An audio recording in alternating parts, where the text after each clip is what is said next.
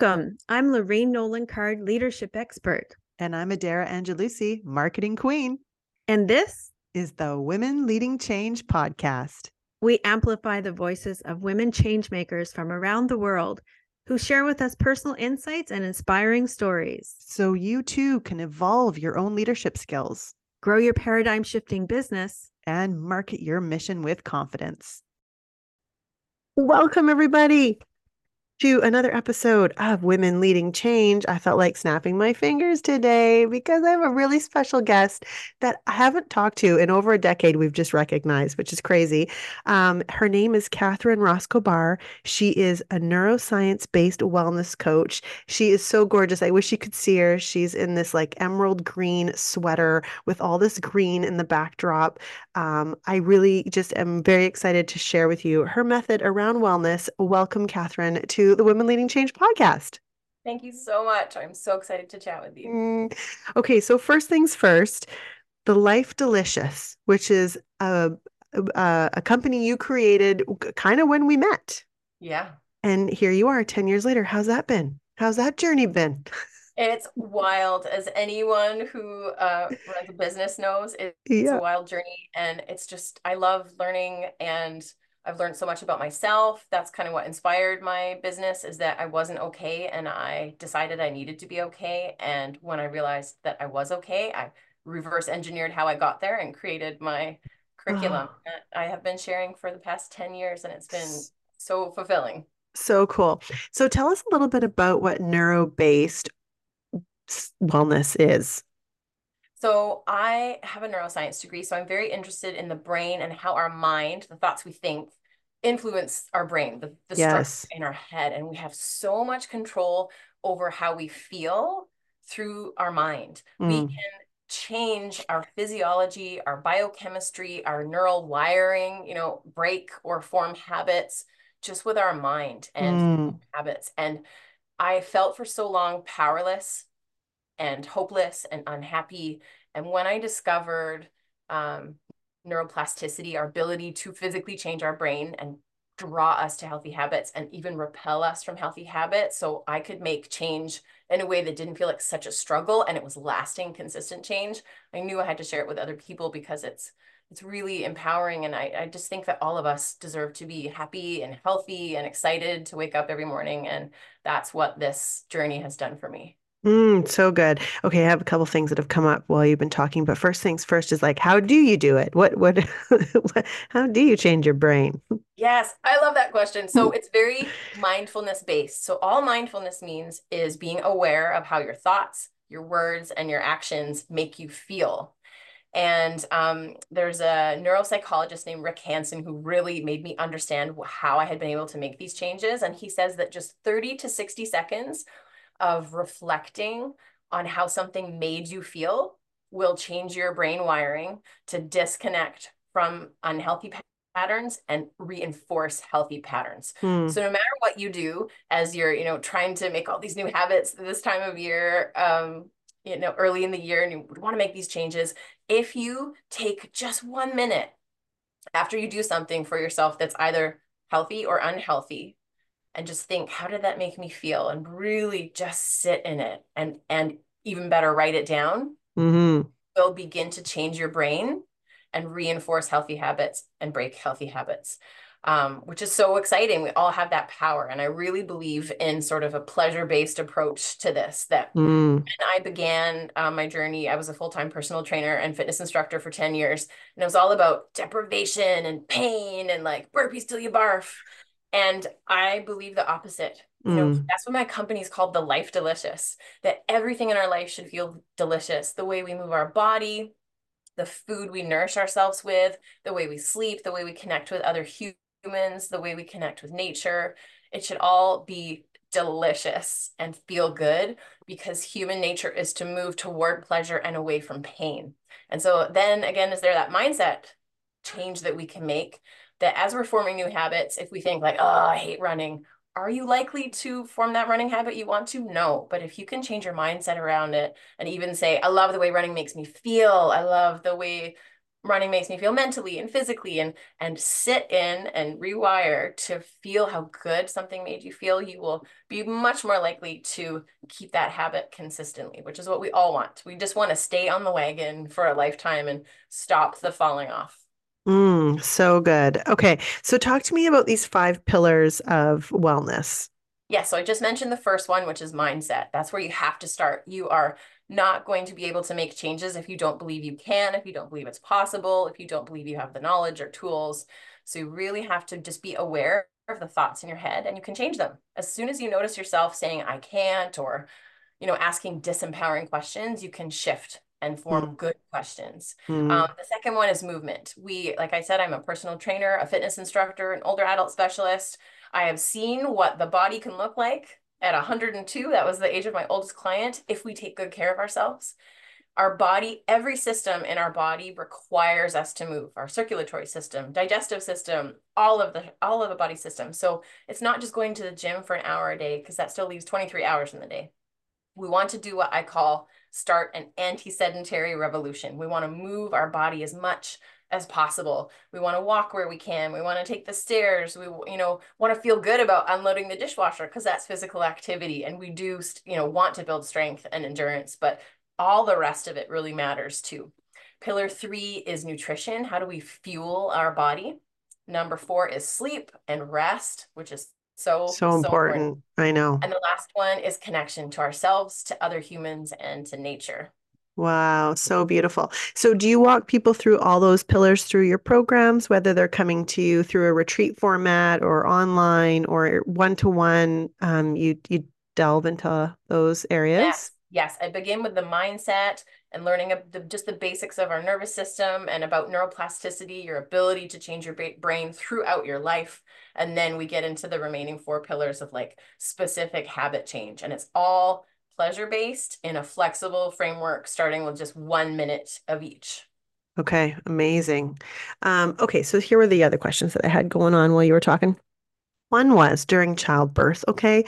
I am a Kundalini yoga teacher. I've done a lot of mindful, spiritual, meditational work. And I thought for sure I could breathe through that pain. I really did. And I just couldn't. I couldn't do it. And I was kind of like judging myself, like, oh, you were on your high horse, lady, thinking that you could just forget this and move to another place on a cloud somewhere.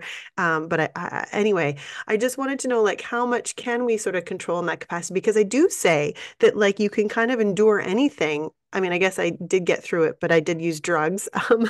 It's like, give me whatever you have that I can have right now to make this Yeah. go away. Yeah. What are your Yeah. thoughts on that? Like, was I just not strong enough? I You are incredible. The fact that you made a human and I born know. a human, like I think so. The first part, number one, is self-compassion and Yes. recognizing the struggle, the universality of that struggle, and having love and kindness for yourself. And the second part that this is the part of my book I'm writing right now is all about your feelings of safety. Like, where were you? Were you in a hospital with loud noises and bright lights and strangers and open doors? You know, we register pain more when we don't feel safe, when our nervous system Mm, is really like activated. And so, I think I mm. have a lot to say about this. Gave I gave birth in my home, in the dark, in my bedroom, in my own bed, because I knew that I wouldn't be able to have the natural birth I wanted if I was in a hospital environment, because it stresses me out so much. And I really like don't know if that's possible for any women, because there's layers and layers of threat your body is registering. So Interesting. yeah, I Hmm. think that, this is like that holistic approach that we have to just be so aware of all of the influences on our nervous system, because when we aren't in a state of rest and safety, we're always just more hyper vigilant to taking in threats, whether they're, physical or emotional or spiritual threats. Mm. And so really learning to put yourself in places that feel safe and mentally communicate safety to your body. Oh, this is why, I mean, I don't want to get into it, but like during war or any sort of time, like say there's a fire or any of these pieces, like your body just goes into hypervigilance around your safety, basically. And I just don't know how people recover from that because it's so hard on your nervous system. Yeah, and humans Hmm. are incredibly resilient, and we can, with And the we right are tools and support, recover from anything, which is, amazing. which like there's so many books written by people who've survived horrific things. But it's all about the safety that you feel, the community that you have, and the tools you have access to. That's awesome. Okay, and then the other thing that came up for me too is like I know I feel better when I move my body. I know that that is a priority in my day, but it constantly gets dropped and I'm not taking the 20 minutes out to go for the walk or do the yoga or whatever it is I feel like my body is asking me to do.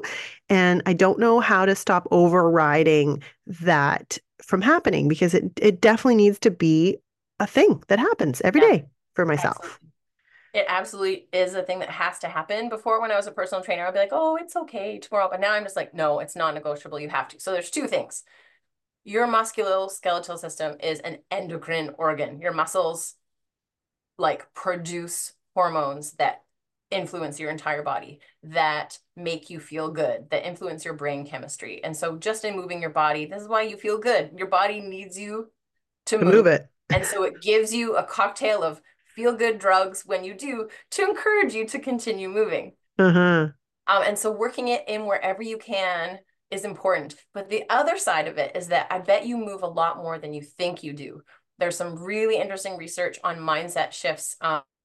There's a book called The Upside of Stress by Kelly McGonigal, and she talks about a study on housekeepers who are moving their bodies all day, Right. but they believed that their job wasn't good for their health. And so one group had a mindset intervention, and then there was a control group that didn't have a mindset Intimate. intervention. Yeah. And one was your job is really good for you, getting so much physical activity, your metabolism's great, blah, blah, blah. And then at the end of so however many weeks where nothing else changed, not diet, not sleep, not the amount of time they were moving, the housekeepers who believed that their job was better for them had lower body mass index, had, like better blood pressure, all these metrics that their health had improved and their physical fitness had improved just because they believed that it did. Right. So this is the power of That's mindset shift. nice. I That's where I know. start with it. So have a look at your day again and see how much you are moving. Because like folding laundry and emptying the Oh, dishwasher, yes. playing with your kid and walking, it all counts. Yeah, 100%, Catherine. Oh my gosh. Mind power. Okay, so if you were to leave us on a note, you're so intellectual, you're so beautiful to speak with. The way that you articulate what you do and all of this, it just is really resonating with me. I feel like you're so clear. Obviously, you are you freelance wrote for or still do maybe for a long time. So no wonder you're so good with the English language. But I was just gonna say, like at the end of the day, when I have to when you have to go on a pedestal and tell all the folks the words that they need to that they could live by, what would you say? Oh my goodness. Ask at the end of every day, just ask yourself the question, what served me? Because Mm, that is an incredible way to change your behavior and your mind. Just reflect the daily practice of reflection at the end of the day. Like I said, I read for 50 minutes at the end of every day and I journal at the end of every day because it allows me to change my internal dialogue about who I believe I am, what I believe is possible, and what my intentions are for the next day. Even if it's just 2 minutes, a reflection practice of asking yourself what's working and what's not working will help you form good habits and break bad habits. It's truly that simple. amazing. So And I ever want to since tell everyone. okay, I love it. Well, you just did. I just put you on a pedestal and you got to say it now. And that's so beautiful. I think that's such a gorgeous piece of advice to leave us all with. And the fact that you're living this, like you've changed, like would you say you're like a 180, like you're a different person now? Yeah. Really, truly am. And it's very cool. I met my husband in grade 7. We've been together every day since we were 18. And so it's Wow. to reflect back to him, like how, like he'll say, like he can confirm I am a very different person. And I'm so glad I put in the work, because living a miserable life is just no fun. Yeah, and it's a lot of energy draining. It is. Yeah, it's not life affirming or life positive. It's the No, opposite to that. it Yeah, is. it's no good. Oh my gosh. And how about him too? He's obviously had to come on this journey with you and step up as well for his own. Like you wouldn't be probably into who he was before if you've done all that growth, right? So he's had to come along on his own growth journey, correct? Yeah, Or he's incredible. It's frustrating. He's like my guru, even though he doesn't have any of the degrees and certifications I have. I'm very lucky. He's very disciplined and open and mindful, and oh. yeah, he's great. I'm very lucky. Well, then you were obviously mindful as well in like from the start as well, I would I say. will say that our Yeah, relationship has just skyrocketed since we have both become more mindful. I mean, this lovely. is what I'm so passionate about, especially for parents. Like, when you do the wellness work, you are a better partner, you are a better parent, you're a better human, and there's so much more access to happiness and joy and patience, which we all need. Okay, I'm gonna join the Life Delicious Revolution. Yeah, everyone should. Everyone must. It's a definitely necessity. It's not a something to take for granted or not put at the top of your priority list. Your wellness is everything. So thank you It very is. much, Catherine, for taking the time out to share all that beautiful knowledge with us, and also just that you're doing this work and leading the way. I'm very grateful for you. Thank you. Thank you. Grateful for you. Thank you for joining us at the Women Leading Change podcast. If you enjoyed today, please press subscribe and leave us a review. You can also join us inside our Facebook group, Women Leading Change. Until next time, keep being the change you wish to see.